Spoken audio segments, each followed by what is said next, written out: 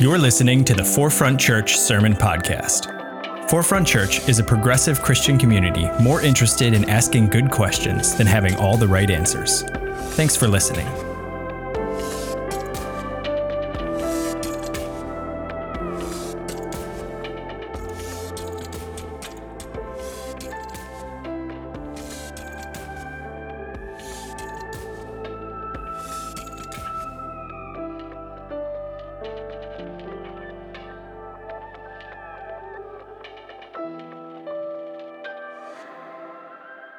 Good day, everyone. My name is Reverend Venita. My pronouns are she, her, hers, and I'm one of the co-pastors of teaching and community here at Forefront, and I am so grateful for your presence here today and online.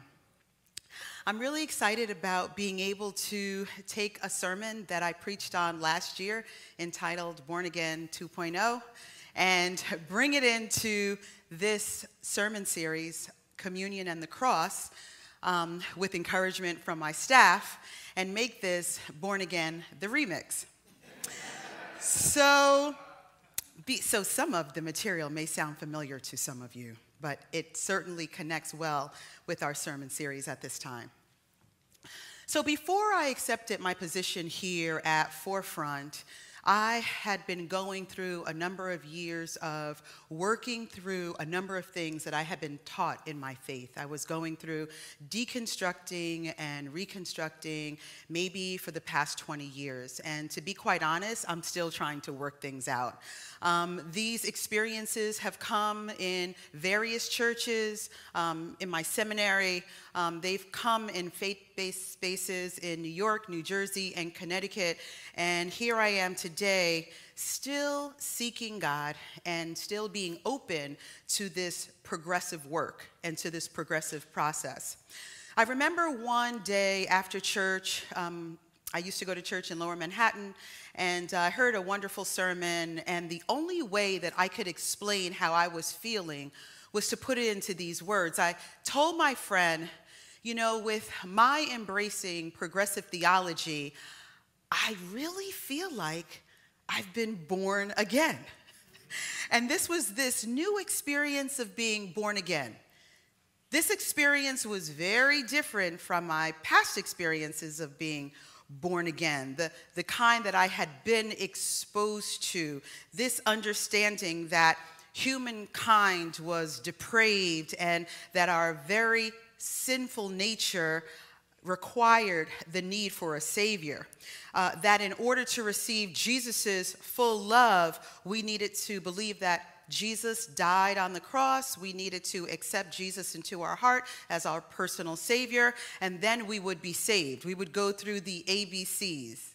Has anyone been familiar with the ABCs? Yes. You acknowledge your sins, you believe that Jesus died for you, and you confess that Jesus is Lord, and then you're saved. Then you're born again. And the big thing was about being saved, you were saved to escape hell.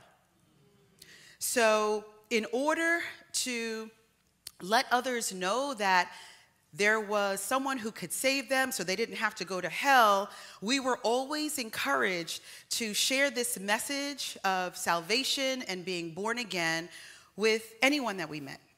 And that's what I did. Individually and collectively, with my church, with my friends, we would spread the gospel in a myriad of ways. And one of the ways that we did that was through street evangelism. And our whole church would be out there on the sidewalk in front of our church. And I grew up going to church right here in Harlem. And we would have all of the musicians outside, and we'd have a podium, and we'd have a big-time microphone, and we'd be preaching to everybody that walked by. And I'm sure people probably felt very intimidated. However, at that time, it really didn't matter. We were out there singing, preaching, and handing out tracts. Has anyone ever handed out a tract before? Okay, thank you. I'm not the only one. All right, so this is a very familiar practice. It's actually a centuries-old practice. Reverend Charles Spurgeon, who was an English Baptist preacher, he was actually known as the Prince of Preachers. He lived in the 1800s. He actually said this with regard to tracts. Let each one of us if we have done nothing for Christ, begin to do something now. The distribution of tracts is the first thing. When preaching and private talk are not available, you need to have a tract ready. Get good striking tracts, or none at all. But a touching gospel tract may be the seed of eternal life. Therefore, do not go out without your tracts. That's what he said. So this is what we were taught. This is what so many of us have been taught. And this is what I practiced. I mean, honestly, I was a tract handing out machine. I would give out tracts to friends. I would hand tracts to toll collectors. I would leave a tip and then sneak a tract there. I would put it in books and things of that nature because I wanted people to be born again. I wanted people to be saved from their sins. How many people have heard of Billy Graham? Yeah, so very well-known evangelist to world leaders and to presidents, and he also spent time sharing the gospel in villages, towns, and cities across the globe. It's estimated that Billy Graham preached to more than 215 million people during more than 70 years of ministry. He passed away a few years ago. And some friends and I were actually trained by members of the Billy Graham Crusade. And people all over the country were trained in a particular way. And then when he would come to your city, you would have the opportunity to be one of the counselors who would be there to help lead others to Christ. So some years ago in Manhattan, Billy Graham came to Central Park. And I had the opportunity, along with some friends, to be right there as one of the counselors to help lead people to Jesus Christ, to help them become born again, right in Central Park. And the way they did it was that we would have a team leader. This is someone who did the training for us. And when Billy Graham would make the altar call, he would invite people to come down to the stage, and then those of us who were the counselors would look at our team leader. They would give us the eye and tell us which person to go to, and then we would stand behind that person, and after they came to the Lord, then we would give them materials to help them in their new life with Christ. So they had everything really organized and orchestrated quite well. So we see this terminology of being born again in the 3rd chapter of John.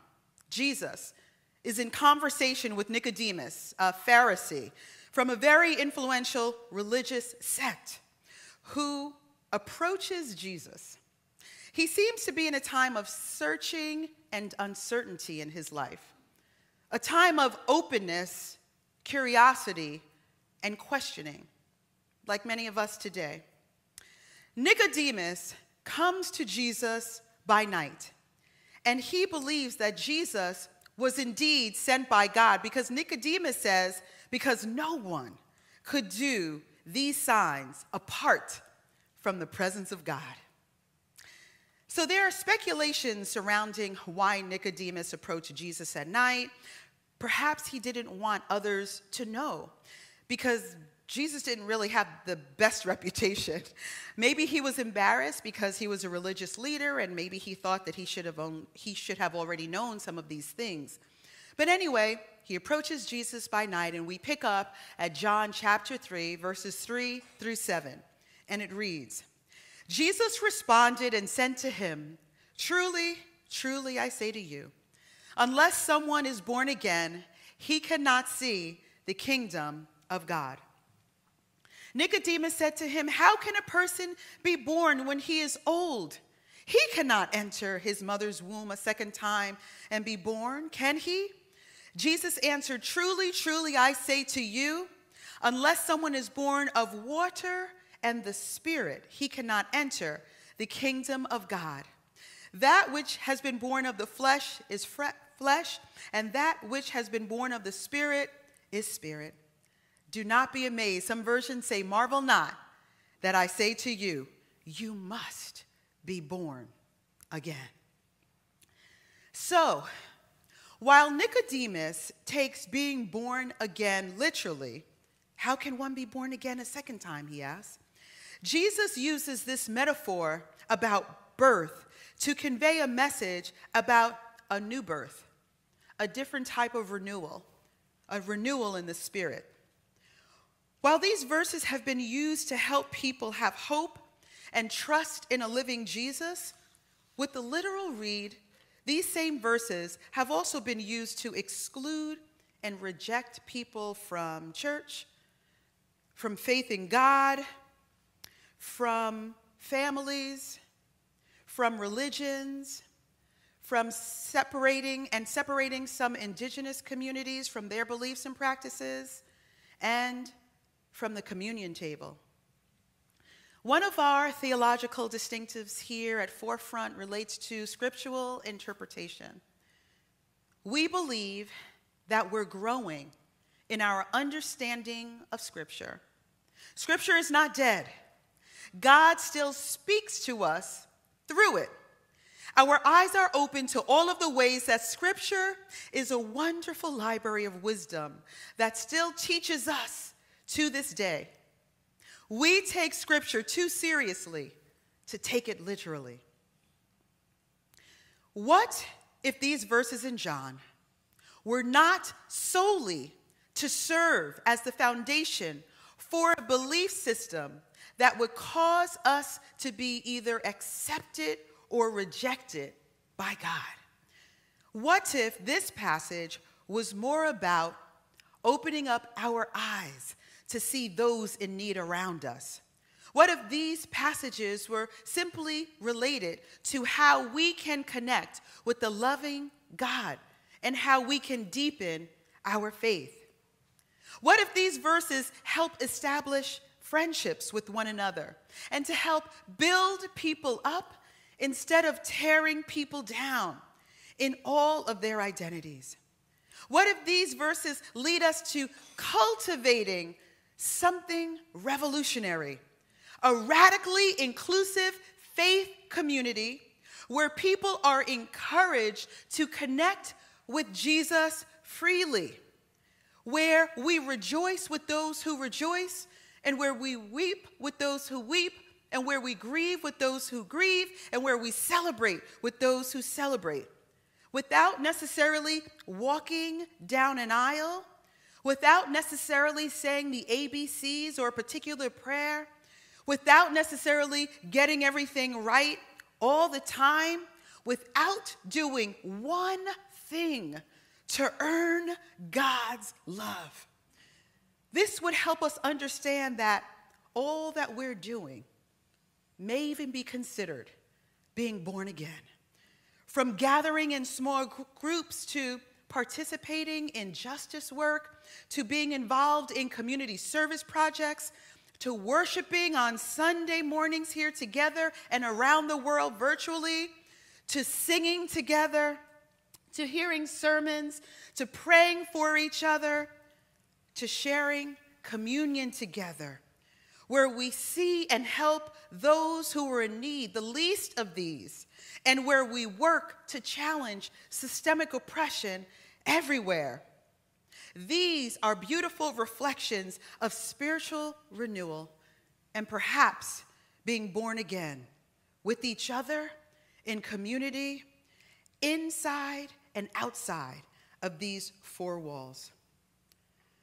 The truth is that these verses should always lead us to love and humility, which should be our focus anyway as we read Scripture, putting no limits on God's grace or who God will embrace.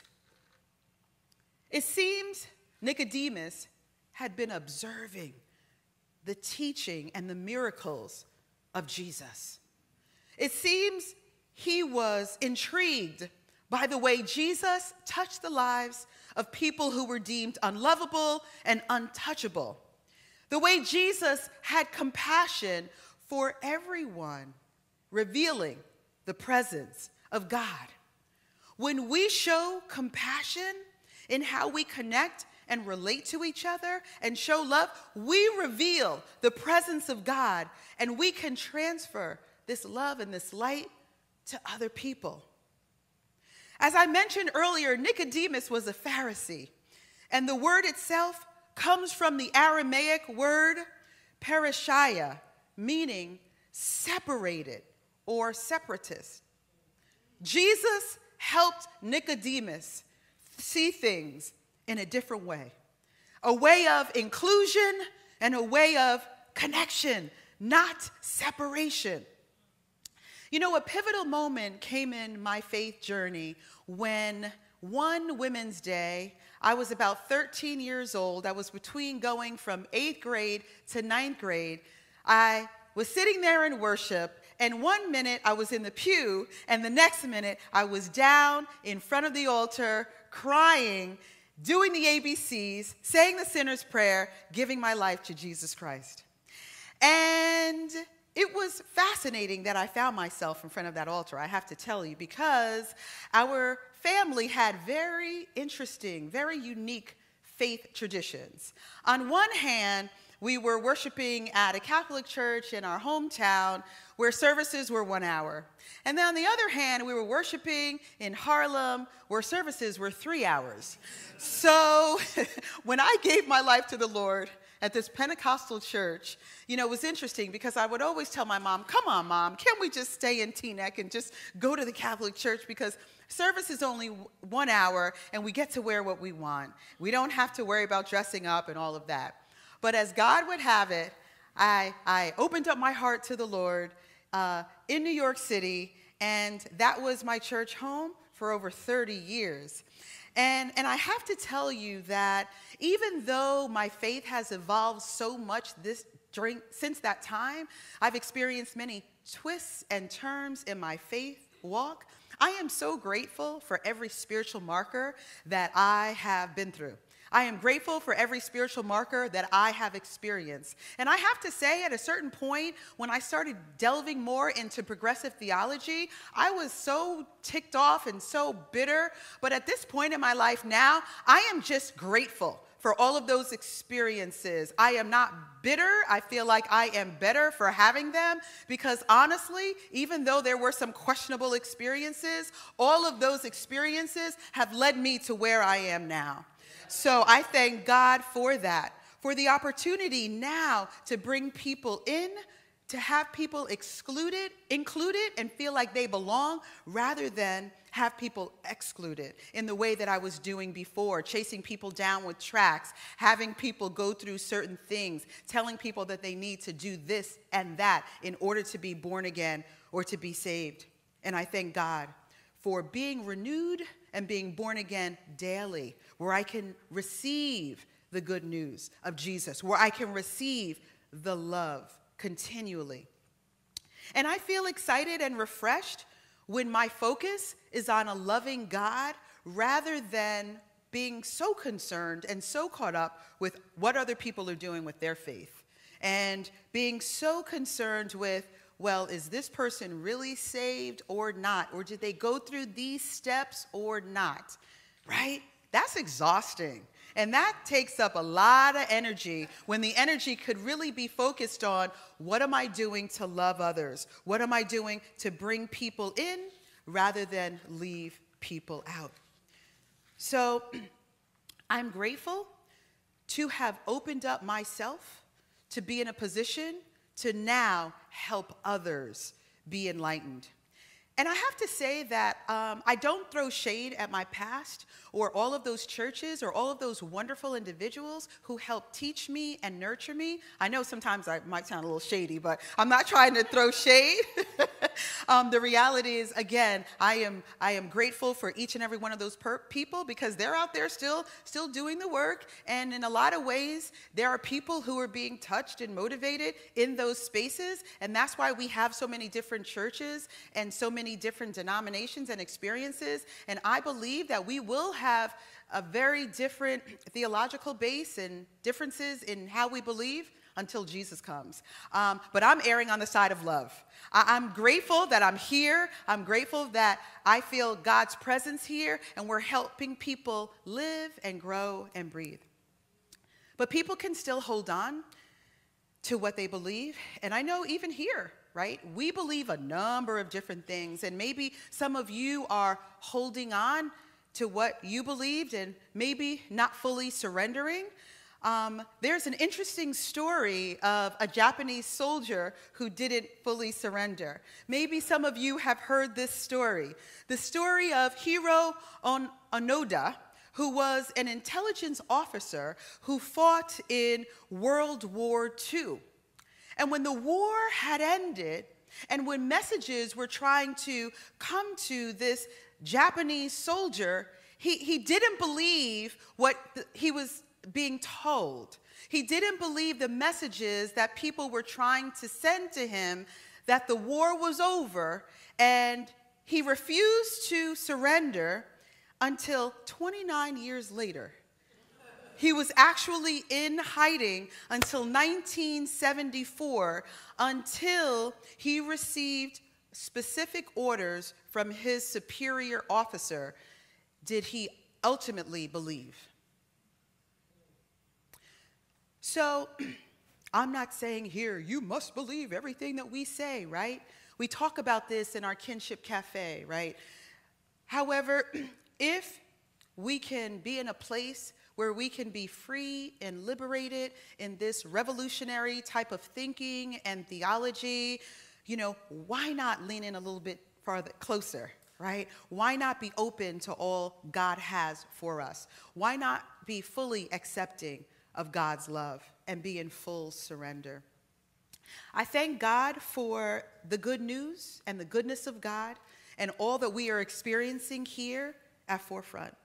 I thank God for God's abundant joy, for God's grace, and for all of the beautiful things that flow out of being connected to God. And after all, that's what love equals. Love equals connection, which is why we're always encouraging others to get connected so that we can continue to experience being born again in community with each other. I am heartened and rejoicing in the fact that so many people are being renewed in every season of uncertainty. And I encourage all of us to continue to be patient with our processes, and no matter what is happening in our lives, to just be open to what God is doing. Again, I've had many experiences, and I will err on the side of love. And I will say, no matter what is happening, you may have all this world. Give me Jesus. Give me Jesus. Give me Jesus. You may have all this world. Give me Jesus. Remember that God loves us. And as we prepare for communion at this time, all are welcome to the table. Those of you who are worshiping virtually, I would encourage you to gather the elements that you have put aside to receive communion at this time. In the house, we will be receiving gluten-free bread. Please pay attention to what is gluten-free. There's a bit of a mixture in certain places. And we have alcohol-free juice. For those who are in sobriety at this time, and to allow our children to participate in our communion as well. At this time, I would like to invite us all to come to the communion table where we are all welcome. I would invite you to remain standing and hold your elements until we all receive, and then we'll receive together. You are welcome to come at this time.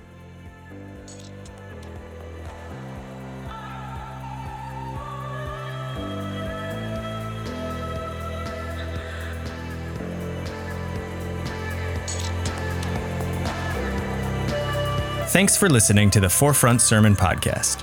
To learn more about Forefront and how we're ushering in the next 500 years of Christianity, visit forefrontchurch.com.